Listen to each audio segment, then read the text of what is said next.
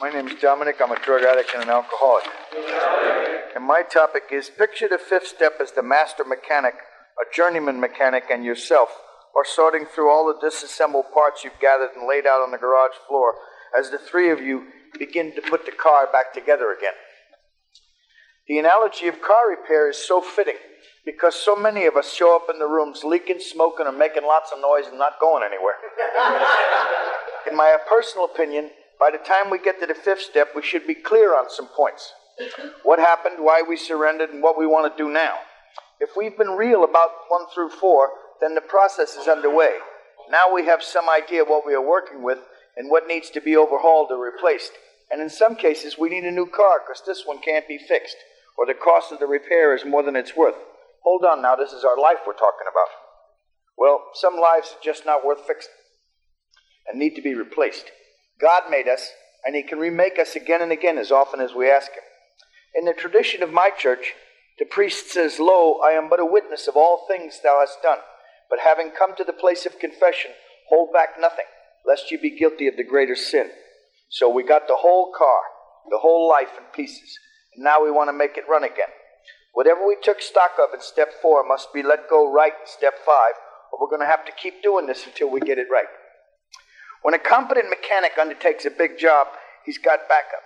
A good machinist, a good parts man, the right tools, and a good place to work. The program is no different. Our sponsor, our peers, and the book are backup too. When we start washing parts and measuring wear and tolerances, it's just like what we're looking back at the past, seeing what worked and what didn't. Now, are we going to put all this together, all this work into something, and just park it? I don't think so. Why are we doing this? When we look back, we look forward, we see we are about to be entirely ready.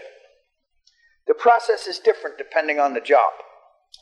And in auto repair, there's lots of ways to save money or save time, but the results are usually less than perfect.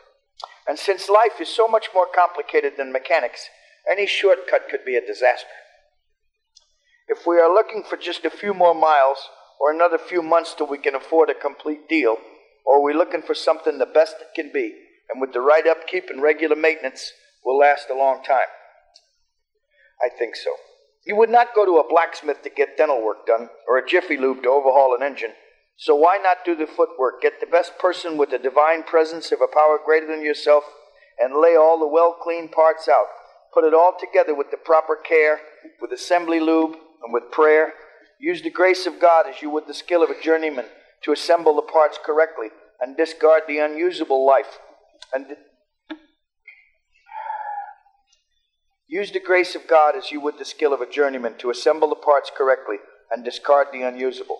Life is a lot like auto repair. You be careful, take your time, and be sure you know what you're doing. Prime the pump and let things turn over without compression or spark so they move in the right direction.